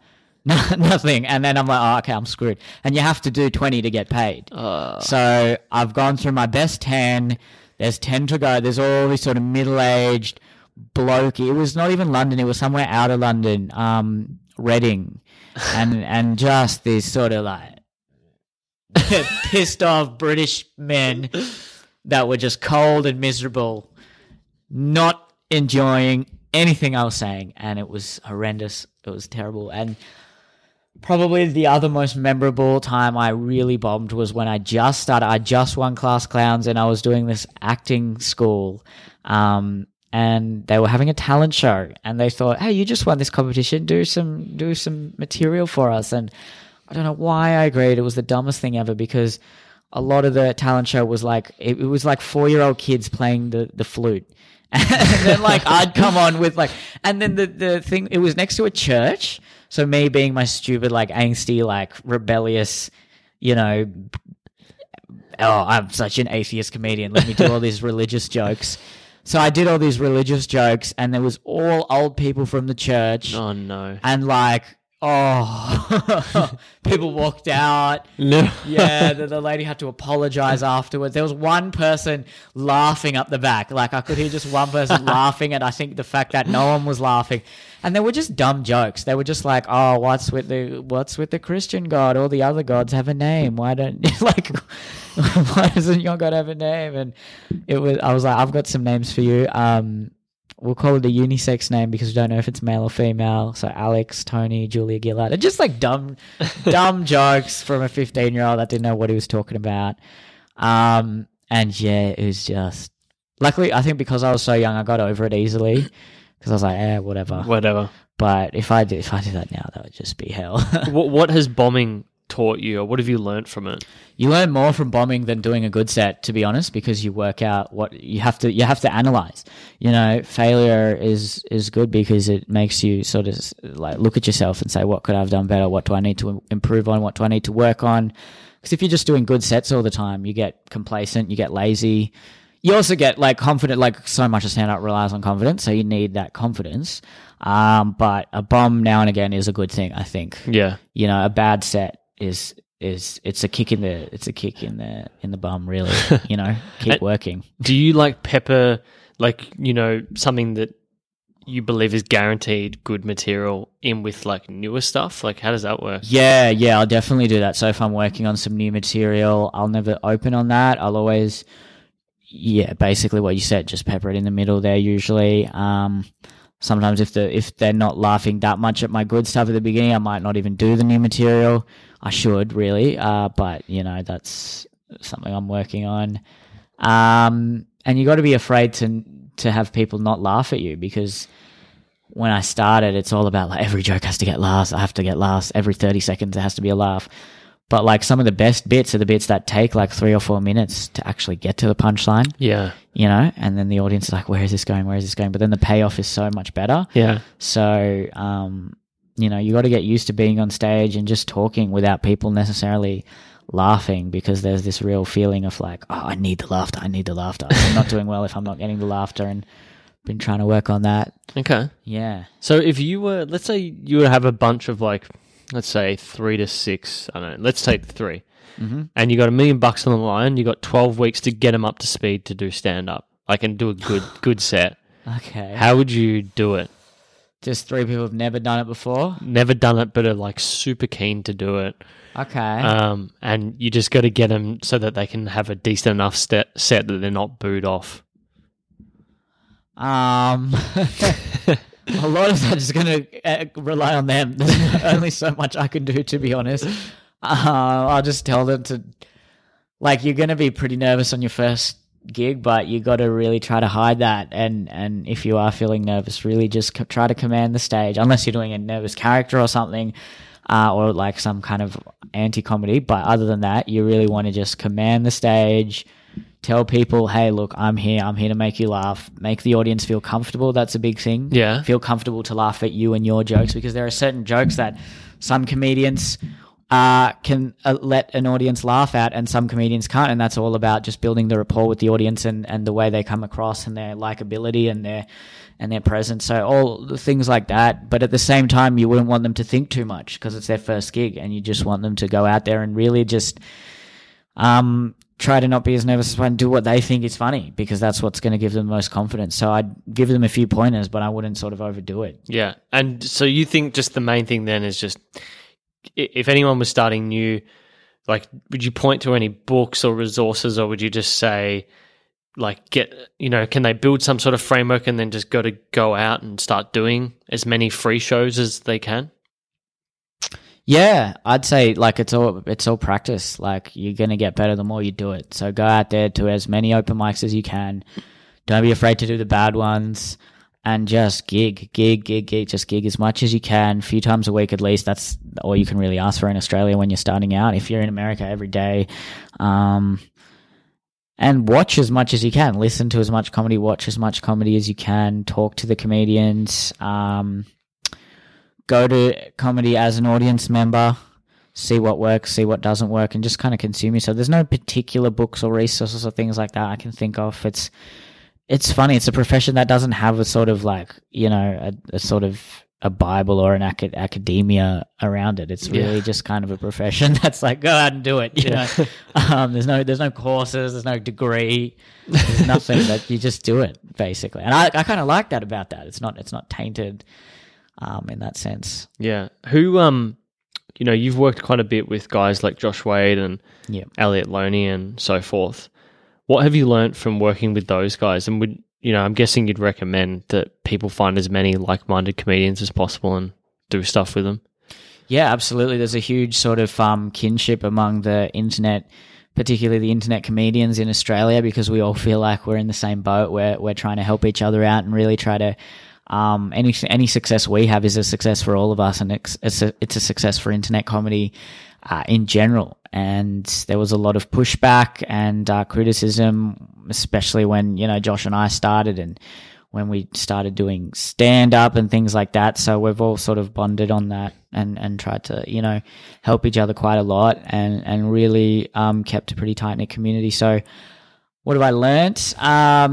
Josh is a really interesting character because, he started off doing those kind of crazy cunny videos and all that, which were hilarious, but now he's doing podcasts and they're amazing because I think that's what he really wants to do. Yeah. He's got so many opinions on the world and politics and culture and things like that. And I think you can tell he's enjoying it, and that's the main thing. It's obviously like stuff like that's never going to go like mega viral, like, him saying like why you should vote for me in the federal election, which is a great video, don't get me wrong, but like it's much more of a slower build, but it's more of a payout again. Like it's a longer term prospect for him and a longer term investment, and I think he's going to generate like an audience that really truly does love him for what he does and what he really wants to do, and I think that's really important.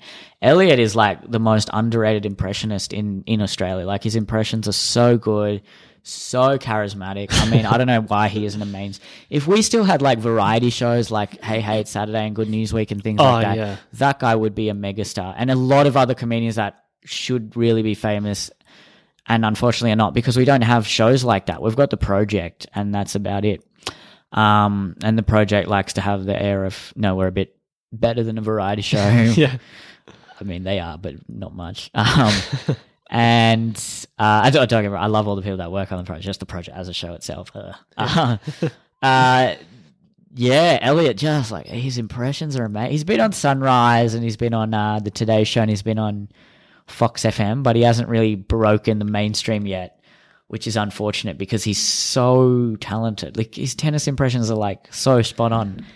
They're unbelievable. Like they're so good. So if he just had some outlet, if there was just some sort of, if Rove was still on or anything, he'd be like a recurring guest on there. Yeah. If there's just some show like that, he would have done it by now. But yeah, I think for him, it's just the internet and continuing to go on with that. And even he's working on that pilot now, the prestigious 9As. Yeah, that thing is hilarious. Yeah. And I think that's getting something to it and it's going well. So, yeah, it's definitely got some legs, that's for sure. Oh, it's so funny. Yeah. It's so funny. What are when you first get into comedy, what do you think are the most common mistakes that novices make?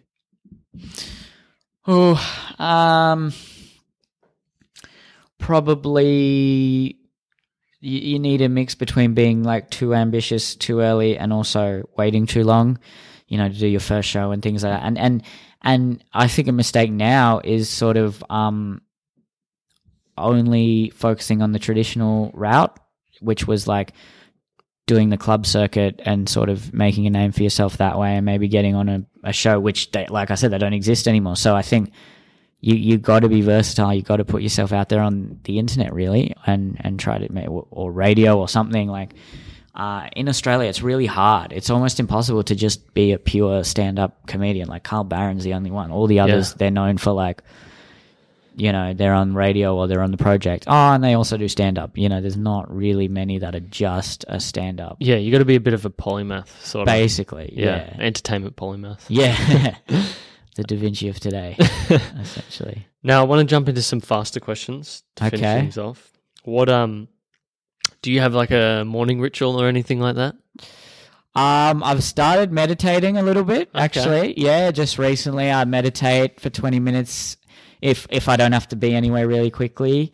and then I just eat some fruit and get stuck into it. Yeah. Get into the work and that. Now, what type of meditation are you doing? Do you have like one of those apps or?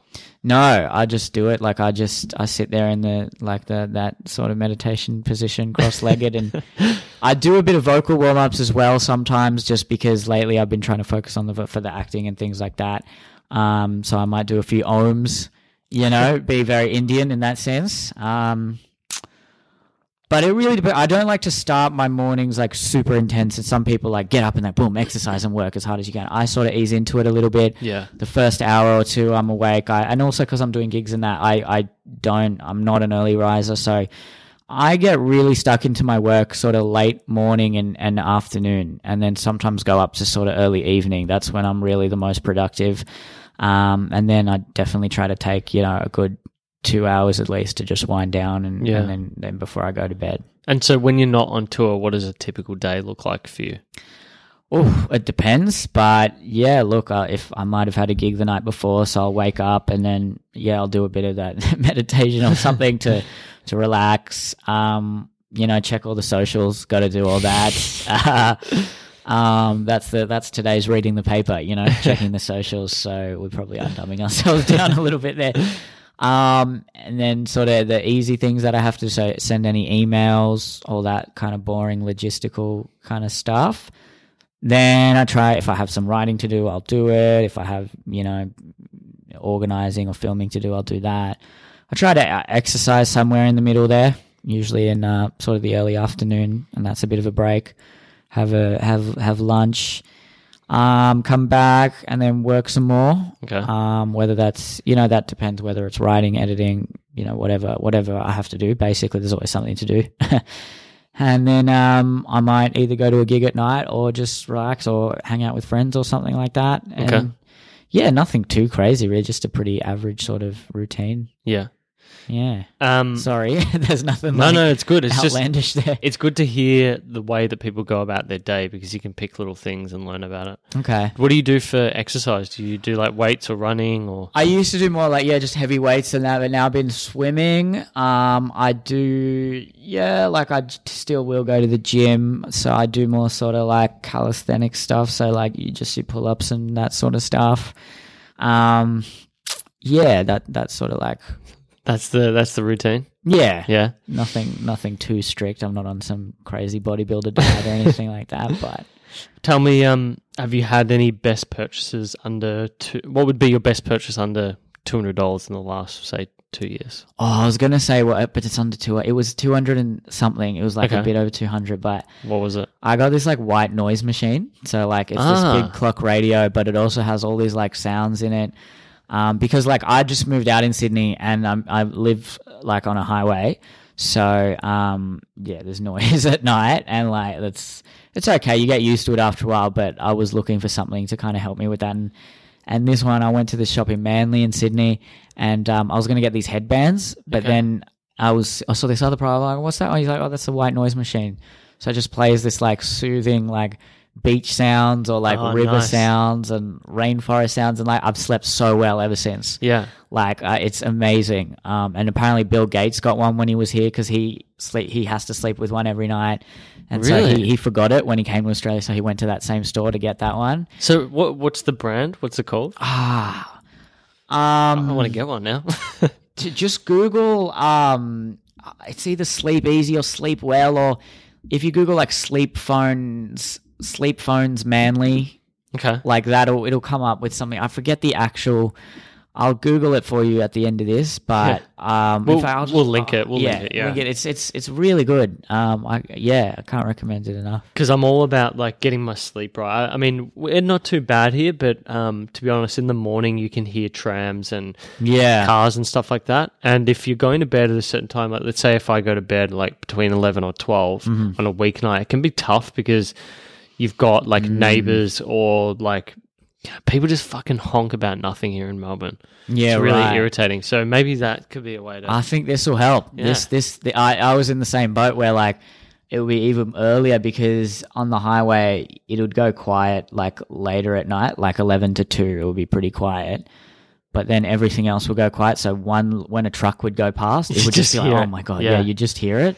Whereas when it was sort of peak hour, because there were so many cars, it was just almost like white noise in a way, because there's just that many. It's not that bad. It sounds like it's really bad, but like when it was really quiet and one truck would go past, it would sometimes wake me up. I know the feeling. Like here, you get like on a Sunday night, you get like the cleaner trucks because they clean all the tram that'd trucks. Be the worst. And I remember we were but we were in Copenhagen for like 3 weeks when me and my partner were traveling a couple of years ago, and we were on like a corner street or it was like a main road that went into a suburban street in like the inner suburbs. It was really weird. And then all the trucks just came to this fucking corner to like turn into this street that went into the city. And they were just, because there was no aircon. So we had to have the window open, and the trucks were just so fucking loud. And it was horrendous. It sounds similar to that, but this could be good. This could fix it. Look it up. Yeah, I'm sure if you just like Sleep Solutions or something, Manly, I think that's If what do you almost like certainly disagree with people on, then you find it crazy that they can't agree with you? Like, what seems obvious to you but not to others? Like little things or bigger sort of political things. Probably like some of the free speech stuff. I think it's pretty crazy how some people think about it.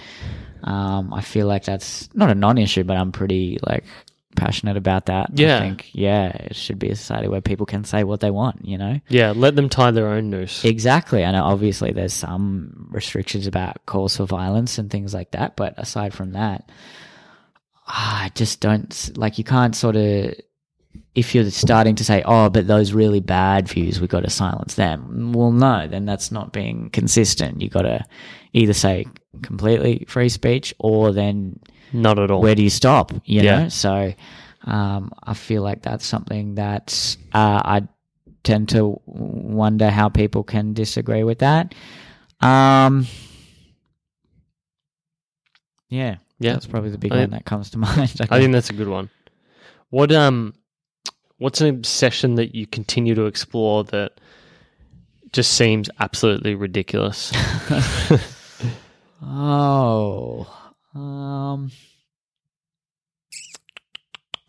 Lately I have been getting pretty obsessed with the swimming, because like I was a swimming teacher before, and then I always go through phases where I'm like, I got to get back to how good I was again, because like back in high school, once upon a time I was like a state swimmer, and I'm trying to like get really good again, and like it's weird, like I'll spend way too much time at the pool when really I should be like working on my actual job and stuff. So that probably I get a bit obsessed about. I probably get too obsessed with social media. Yeah.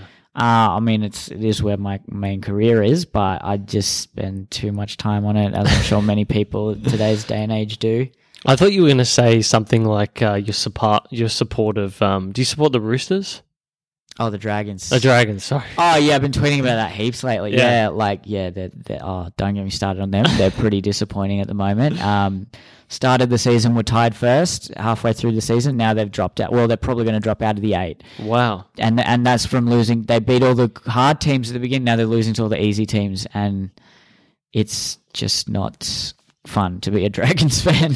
Well, I wouldn't worry. I mean, I barrack for St Kilda in the AFL, and we've won one premiership in 120 years, or near 120 years. You drew one as well. Yeah, that was fucking shocking. Yeah, that would suck. That was depressing.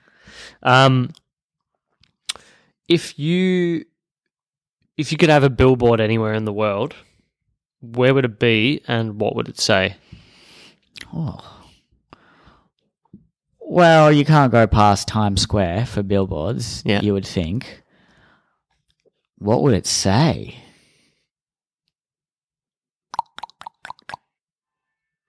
I feel like I should say something really profound, but I'd probably just put a joke up there, like a silly joke or something like that. Do you have an all-time favourite dad joke? I can't think of. I'd put one that would like trigger people, I think. Well,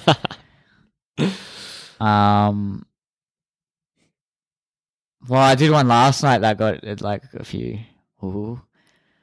like those sort of reactions. Yeah. What I said, I was just like, brown dick is like the black jelly bean to a white girl. They'll put it in their mouth, but only through a lack of other options. And like, I love that joke. I think it's hilarious. I'd put that joke up Yeah, there. it's sort of like a self-deprecating joke. Yeah, I know. It's kind of self-deprecating. And people but- said, "Ooh, that was bad." Really? yeah, Wow. I know. Yeah, People need to chill. I know. Yeah. I got another one that I think has been. I went on a date with a girl who's a really hardcore feminist, and which I'm cool with. But then she wanted me to pay for dinner, and I was like, "Come on, you can't be a feminist just for the good stuff." Every time a man pays for dinner, he should be allowed one sexist joke at the girl's expense. So if I've paid for dinner, then the girl's like, "Oh, I wish I had a ping pong table at my workplace." I get to be like, "Oh, come on, that'll never fit in the kitchen." It's a fair trade when you think about it. And I told her that joke. She's like, "Oh, that's really sexist." I was like, "It is, but it's thrifty. You know, if you paid for dinner, I'd let you have one racist joke. That's a bargain." And she's like, "Yeah, your people love a bargain, don't they?" Settle down. You haven't paid yet. So, you know, bring it back on myself. It's okay. But yeah, that one gets more laughs in Sydney than it does in Melbourne. Really? Yeah, no, Melbourne's a bit like, ooh. Yeah, we're Fucking up for that. people are a bit PC down here, but Oh, Sydney's not too far behind, to be honest. It's Yeah. Brisbane and that, where you want to go where they don't care about that at all. do you have any favorite documentaries or movies that you've watched over the last year or so? I watched American Psycho for the first time the other week on Netflix. I really loved that. I can't believe I hadn't seen it before. You got to read the book. It's fucking amazing. I want to read the book now. So I really loved that one. Documentaries, The Cosmos, if you'd call that a documentary. You would, I guess. Like, Yeah. that was amazing. That was really mind-blowing, that one. Other films, the films I saw some of like the Oscar sort of films. None of them, like, they were all good, but none of them were like absolutely mind-blowing. But yeah, probably that, like the Cosmos documentary. I saw the Red Pill documentary. Oh, yeah, that was very interesting. It was Yeah. interesting, yeah. I don't think it was as like confronting and amazing as everyone No. was saying it was, but it was good. Like it made some good points. Yeah. I think she missed a few things, but like I just watched it because people were just going bonkers about it. I was know like, she went on the right track. You know, she's now everyone knows her. And like, yeah, I thought the like documentary itself wasn't that like this is what you're she should've complaining filmed about. It better, like Yeah, she could have done like, a it lot was more stuff. I think it was pretty poor filming. there was a lot of stuff missing, but it was good. Like, you know, it wasn't bad. Yeah, Yeah. yeah, exactly. That's how I'd put it. Well, what I wouldn't say influential book, but if you had to give someone a book, what would it be? I'd have to go with, because it's just fresh in my memory, The Selfish Gene. Okay. That one was really like that was moving. You know, that really made me think about the world in a very different way. Yeah. It was just a great book. Actually, another one I read recently was the John Safran one. Oh, yeah. Depends what you mean by extremist. Yeah. So anyone who's interested in that sort of today's like cultural discourse has to read that book. Okay. Yeah, really, really interesting. Really good insight into the different paradigms of the extreme cultures here, and the way he writes about it is really good because he's not taking sides and he's sort of pointing out the flaws for all of them. Yeah. And it's really refreshing to see that. Okay. Last requests or parting words for the audience?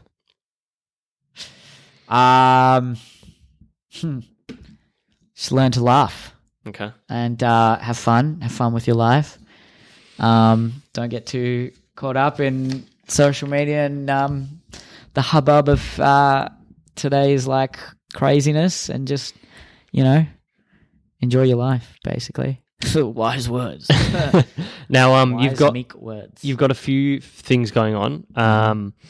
Who would you rather would be my first suggestion that people stop by, because that's quite funny. Yeah, I know. Here I am just making fun of reality TV, and look what I'm doing.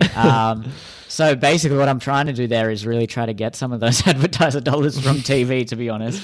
So, but it's fun doing that show. It's a really fun show. We've already had a lot of interest from advertisers. I'd love to make it the first sort of like recurrent web series in Australia, like a web TV show where it has advertisers involved and we get like talent, we pay them properly. It's a proper production, and yeah, we start giving some of these internet people the money that they deserve, because they're bringing huge eyeballs and audiences in, and I think this is a way to do it. And it's just it's a fun show, you know. It's taking away the sort of the sanctimonious nature of a lot of the other dating shows and just making it fun. Yeah. And like getting to the point.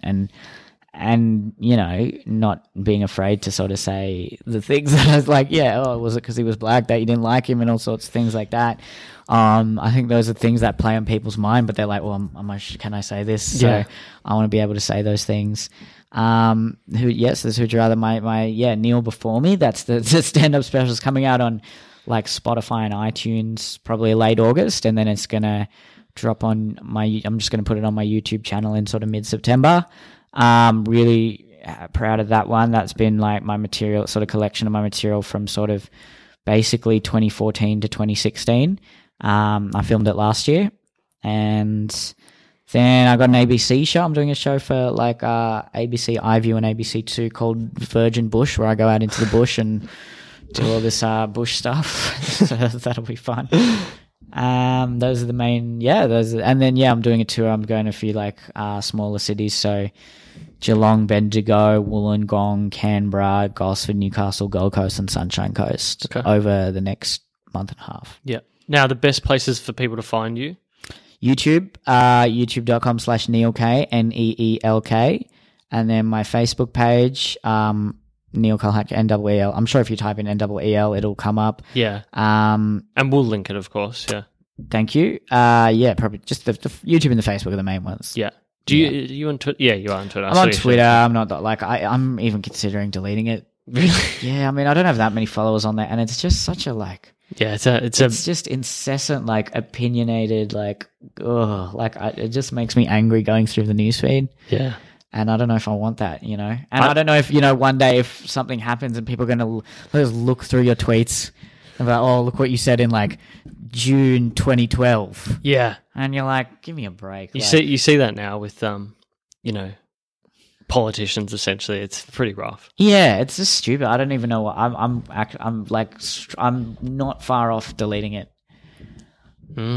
That's interesting. Which is weird for an internet person, I know, but I think it's almost like I'll be the new wave of like, whatever, Twitter, I don't need it. I'm above it. Well, look, Neil, this has been a lot of fun. Thank you so much. Thank you for having me. This was a great chat. Cheers.